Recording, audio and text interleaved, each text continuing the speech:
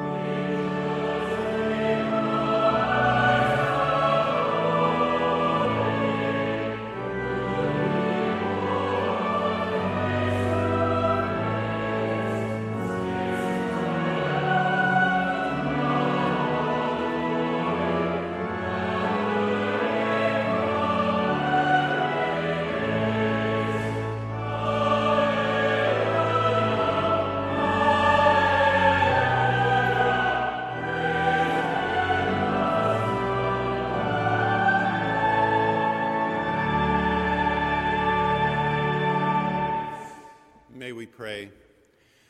Lord, we pray that your grace may always precede and follow us, that we may continually be given to good works, through Jesus Christ our Lord, who lives and reigns with you and the Holy Spirit, one God, now and forever. Amen. Please be seated.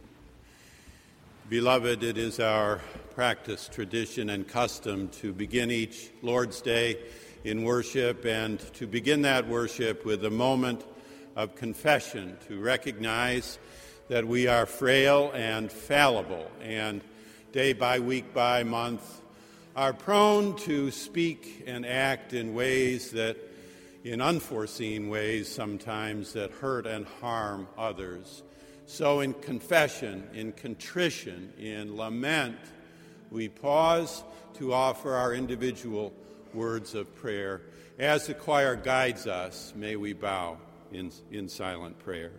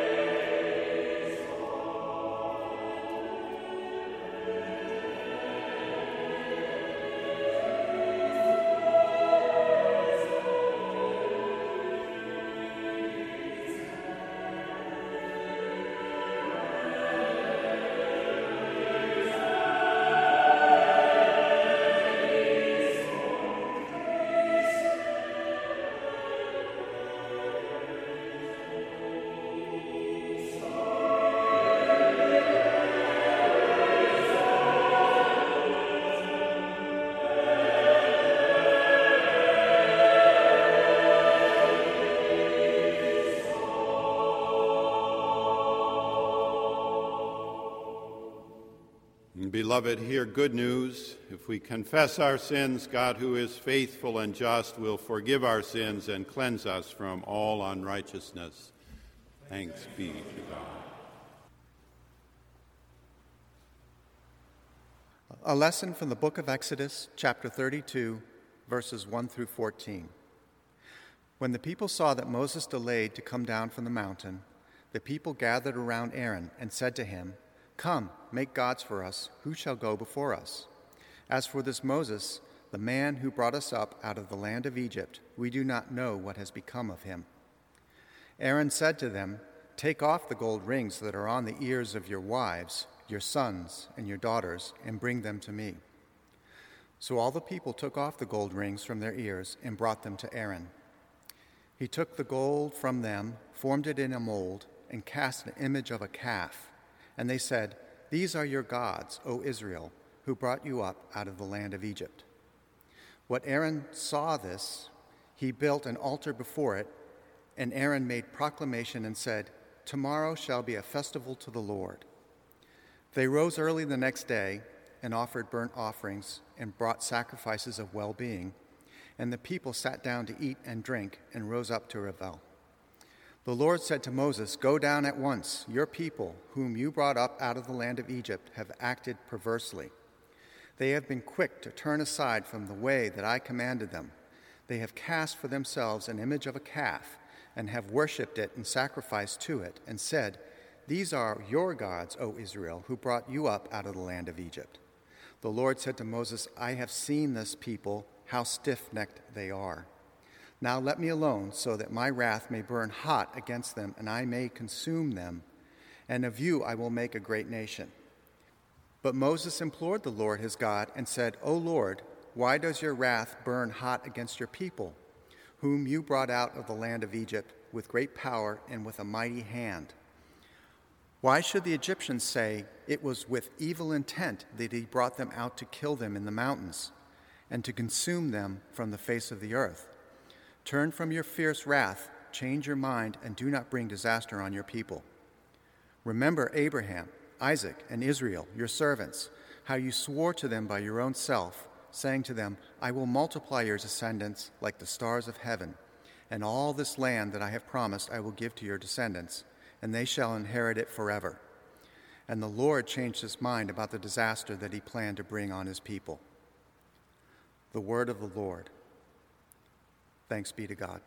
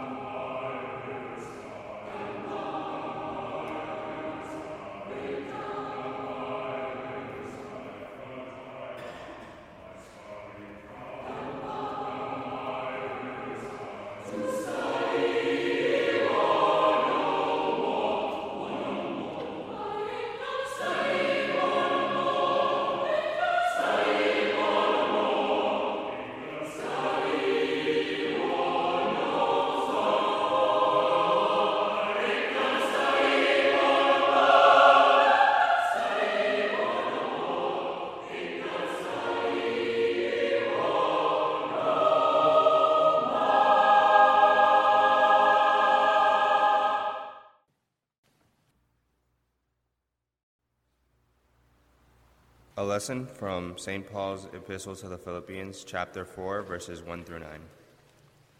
Therefore, my brothers and sisters, whom I love and long for, my joy and crown, stand firm in the Lord in this way, my beloved. I urge Euodia and I urge Syntyche to be of the same mind in the Lord. Yes, and I ask you also, my loyal companion, help these women, for they have struggled beside me in the work of the gospel, together with Clement and the rest of my co-workers, whose names are in the book of life. Rejoice in the Lord always. Again I will say, rejoice. Let your gentleness be known to everyone. The Lord is near. Do not worry about anything, but in everything, by prayer and supplication with thanksgiving, let your requests be made known to God. And the peace of God, which surpasses all understanding, will guard your hearts and your minds in Christ Jesus. Finally, beloved, whatever is true, whatever is honorable, whatever is just, whatever is pure, whatever is pleasing, whatever is commendable, if there is any excellence, and if there is anything worthy of praise, think about these things. Keep on doing the things that you have learned and received and heard and seen in me, and the God of peace will be with you. The word of the Lord. Thanks be to God. Please join me in saying verses from Psalm 106 with the antiphon.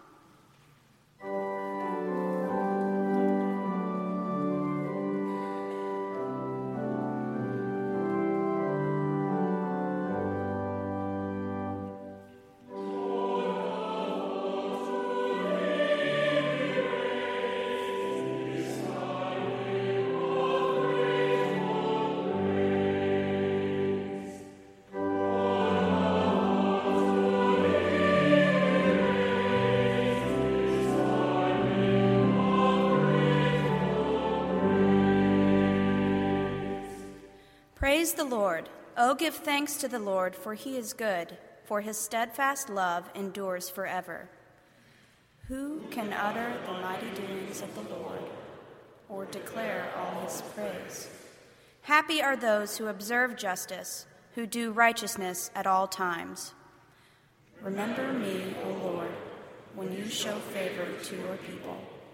Help me when you deliver them, that I may see the prosperity of your chosen ones, that I may rejoice in the gladness of your nation, that I may glory in your heritage. Both we and our ancestors have sinned. We have committed iniquity. We have done wickedly. They made a calf at Horeb and worshipped a cast image. They exchanged the glory of God for the image of an ox that eats grass.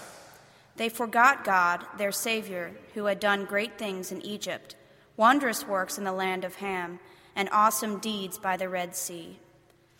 Therefore he said he would destroy them, had not Moses, his chosen one, stood in the breach before him to turn away his wrath from destroying them.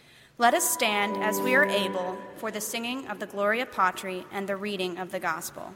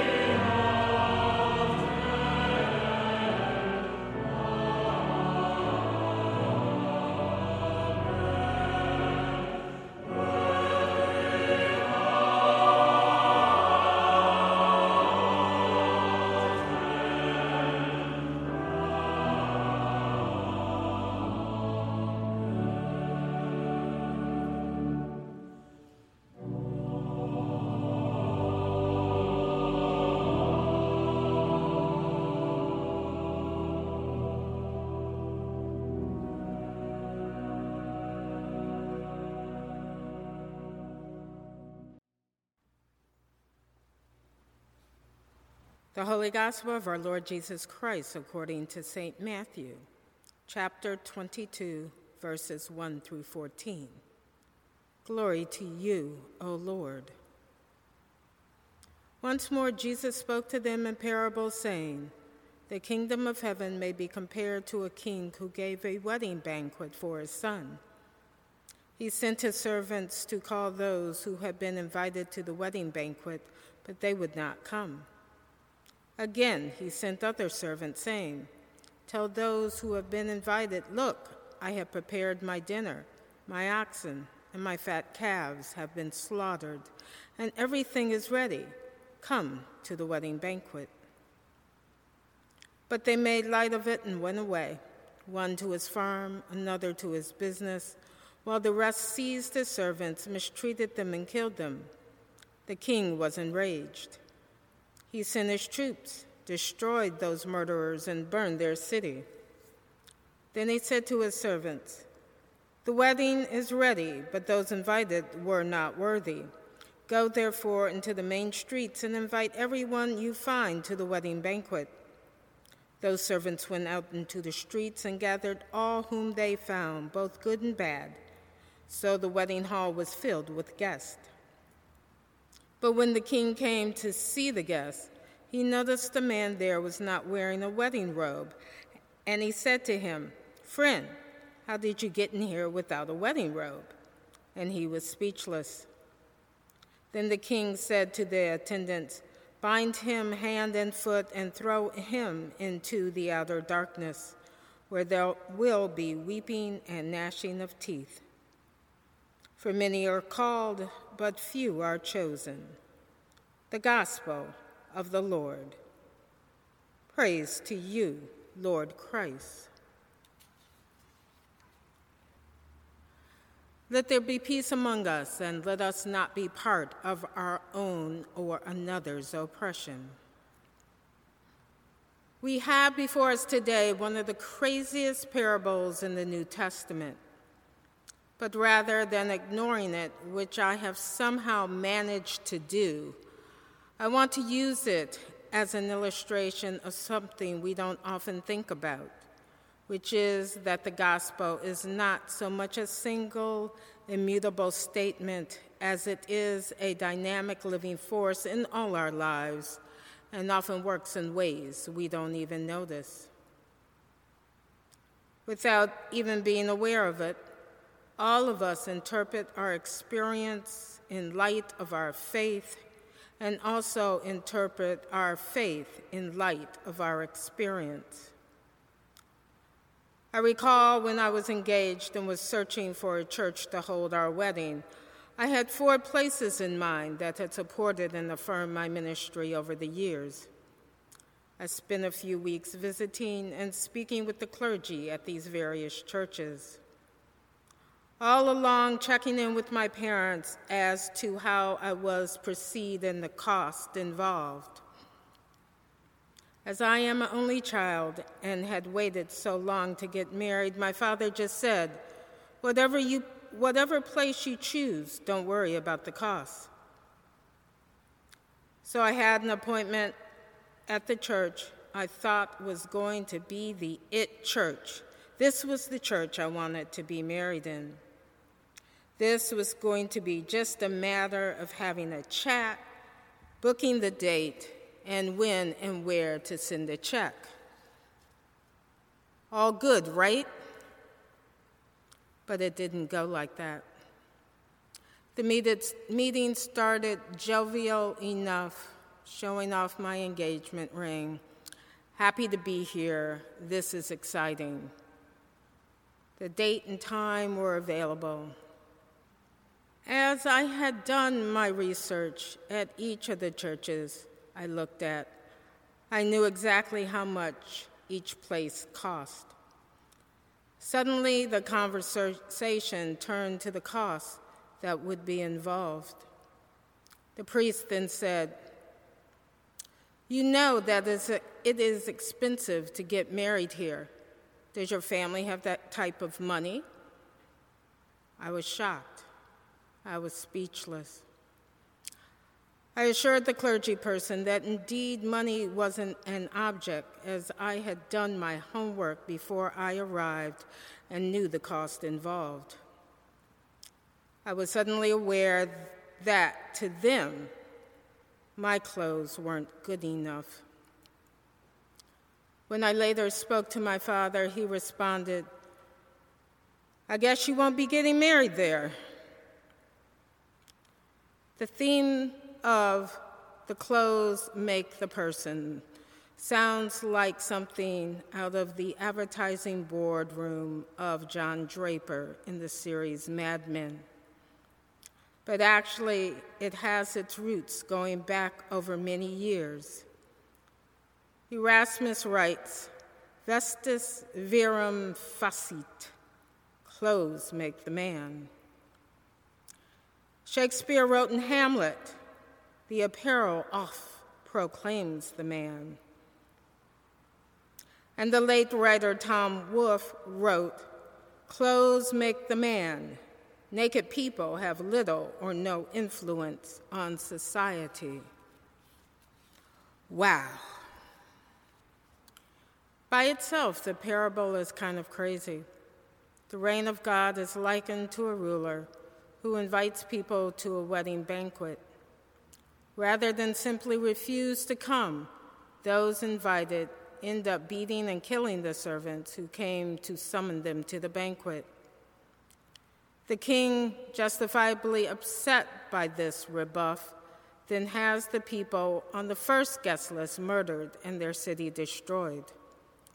This is followed by an invitation to others, one of whom comes without the proper wedding robe on. The poor soul gets bound hand and foot and thrown out. This, we are told, is what the reign of heaven is like, homicidal guests and enraged kings. It doesn't make any sense until you realize that Matthew is using this story that he got from the tradition to interpret the recent history of his whole world. In other words, we have to place ourselves in the writer's shoes in order to interpret this in our own lives. Matthew wrote his gospel after Judaism as a whole had declared that Christianity was not an authentic interpretation of the tradition.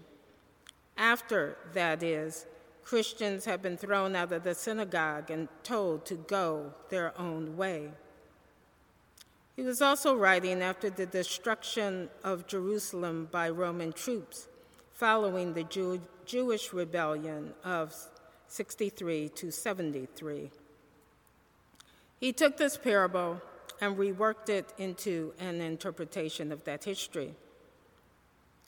We know this because there are 3 forms of this parable, 2 of them quite different from this one.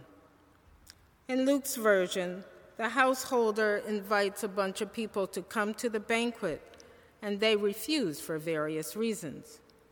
Though upset, he presses on and invites others who do come. That is the whole story. In the Gospel of Thomas, the guests refuse to come for a bunch of reasons associated with business dealings, whereupon Thomas concludes that business people are not going to get into the realm of God. We start with a story from Jesus, which simply says that God will not be deterred. If one group of people refuses to join the realm of God, God will invite others. And if they don't look like the right sort of people, well, too bad. The reign of God is open to everyone who will come. That is good news. Matthew uses the story to create a kind of allegory of what had actually happened in the past 20 years. We may accept his interpretation of that history or reject it as offensive, but whether we accept it or reject it, we need to see what has happened.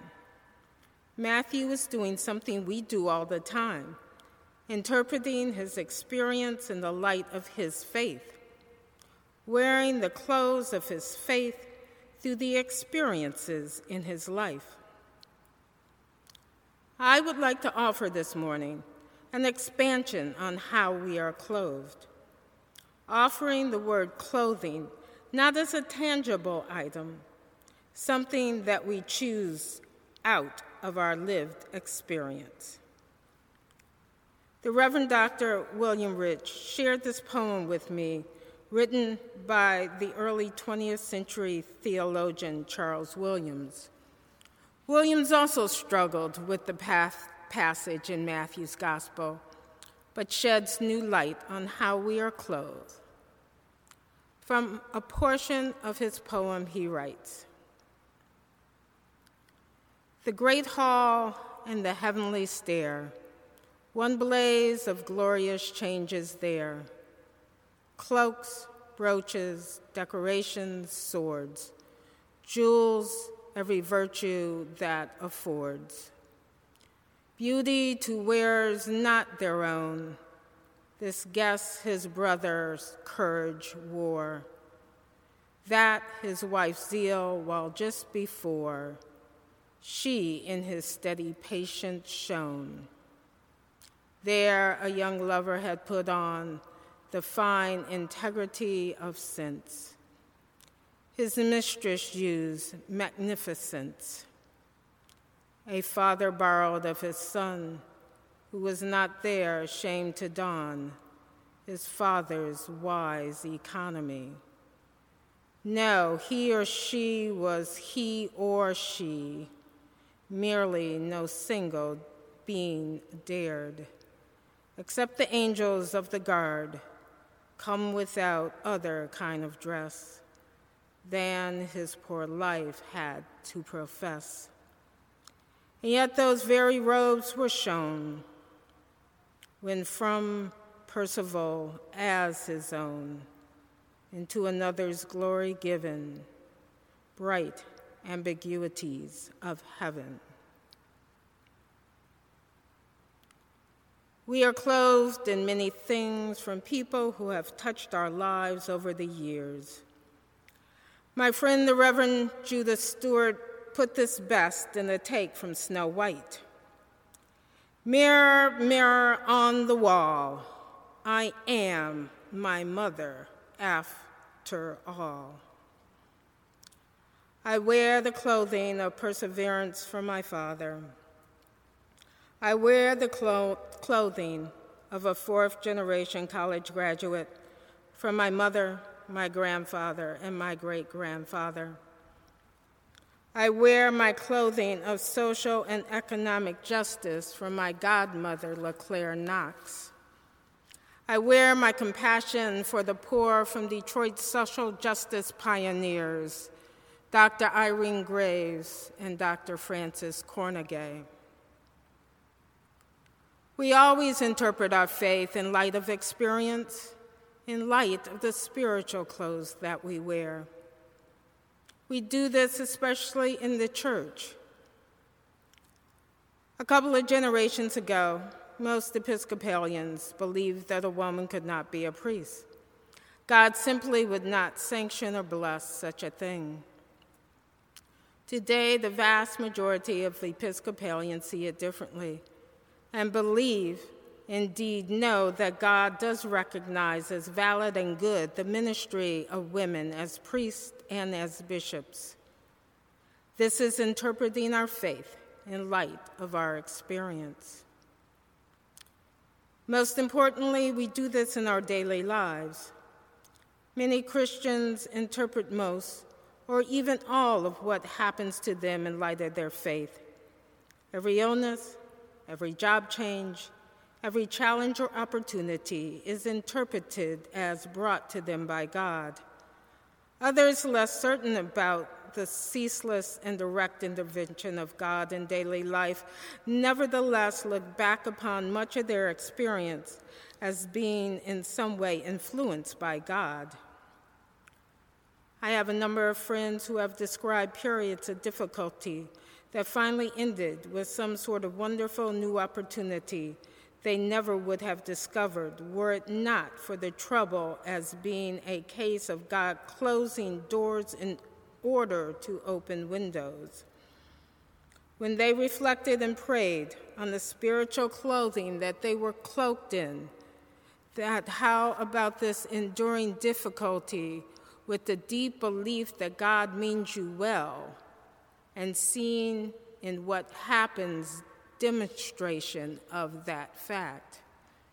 It is, in other words, interpreting the experience in light of your faith.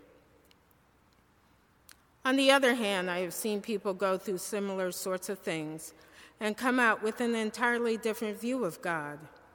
People who long believe that God causes everything that happens have come through periods of great sadness and said that they knew God could not, would not have done that, and as a result of crisis came to believe very deeply in a God who did not cause all that to happen, but rather abided in love with people through all that happens. That is interpreting your faith in light of your experience, your history. We all do both these things all the time.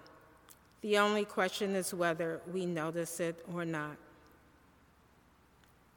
And we need to notice, not because it is common, but because it is sacred. It is part of the way we interact with God.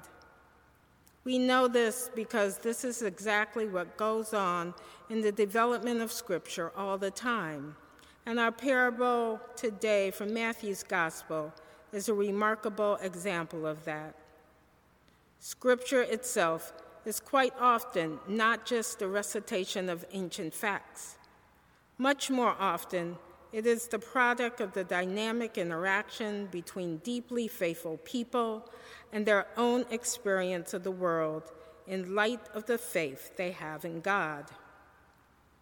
The call of this parable today is not to see the reign of God as dominated by enraged people who kill and cast out. The call of this parable is to a dynamic faith that is willing to risk interacting with its own tradition, willing to risk itself for the sake of an even deeper faith that speaks ever more clearly to present situations, willing for us to recognize and honor the ways in which we have been clothed and supported and loved. The structure and development of today's passage from Matthew demonstrates that faithfulness to Scripture does not require us to take every word as historically accurate, but rather there is a deeper faithfulness which calls us to wrestle with these texts, to work on them, and even argue with them, much as the first evangelists did. We do this all the time without knowing it, and today we are reminded that this is one of the places where we meet the divine. In the end, I was married at the parish I was serving as an assistant priest, Christ Church, Needham. The entire parish was invited, and we were all clothed in a way that was pleasing to God. Amen.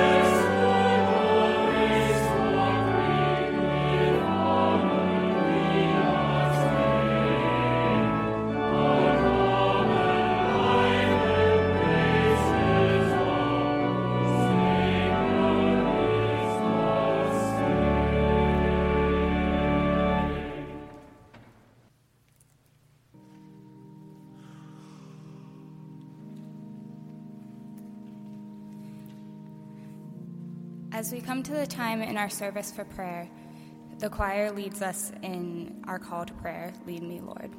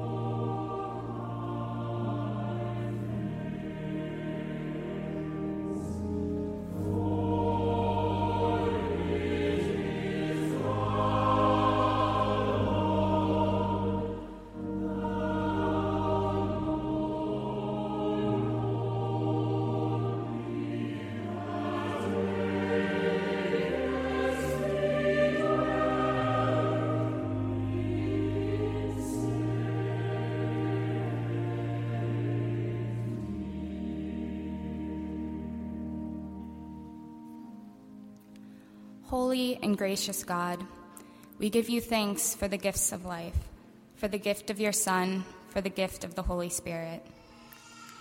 Lead us through the trials, the suffering and sorrow, the challenges and struggles, the tired times and the dark places. Be with those who weep or cannot sleep, who have no peace. Remind us of our call to care for those around us and to care for this earth. Lead us with grace, with love, with peace. Fill us with hope, with patience, with stamina. Transform us to grow, to understand, to see. Transform us that we may boldly accept the call to your feast and extend the invitation to all that we need.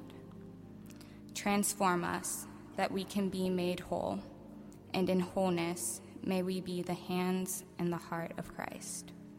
Amen.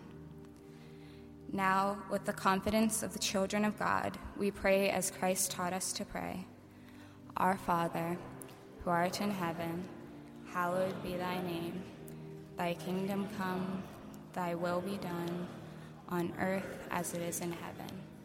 Give us this day our daily bread, and forgive us our trespasses, as we forgive those who trespass against us. And lead us not into temptation, but deliver us from evil. For thine is the kingdom, and the power, and the glory, forever and ever. Amen.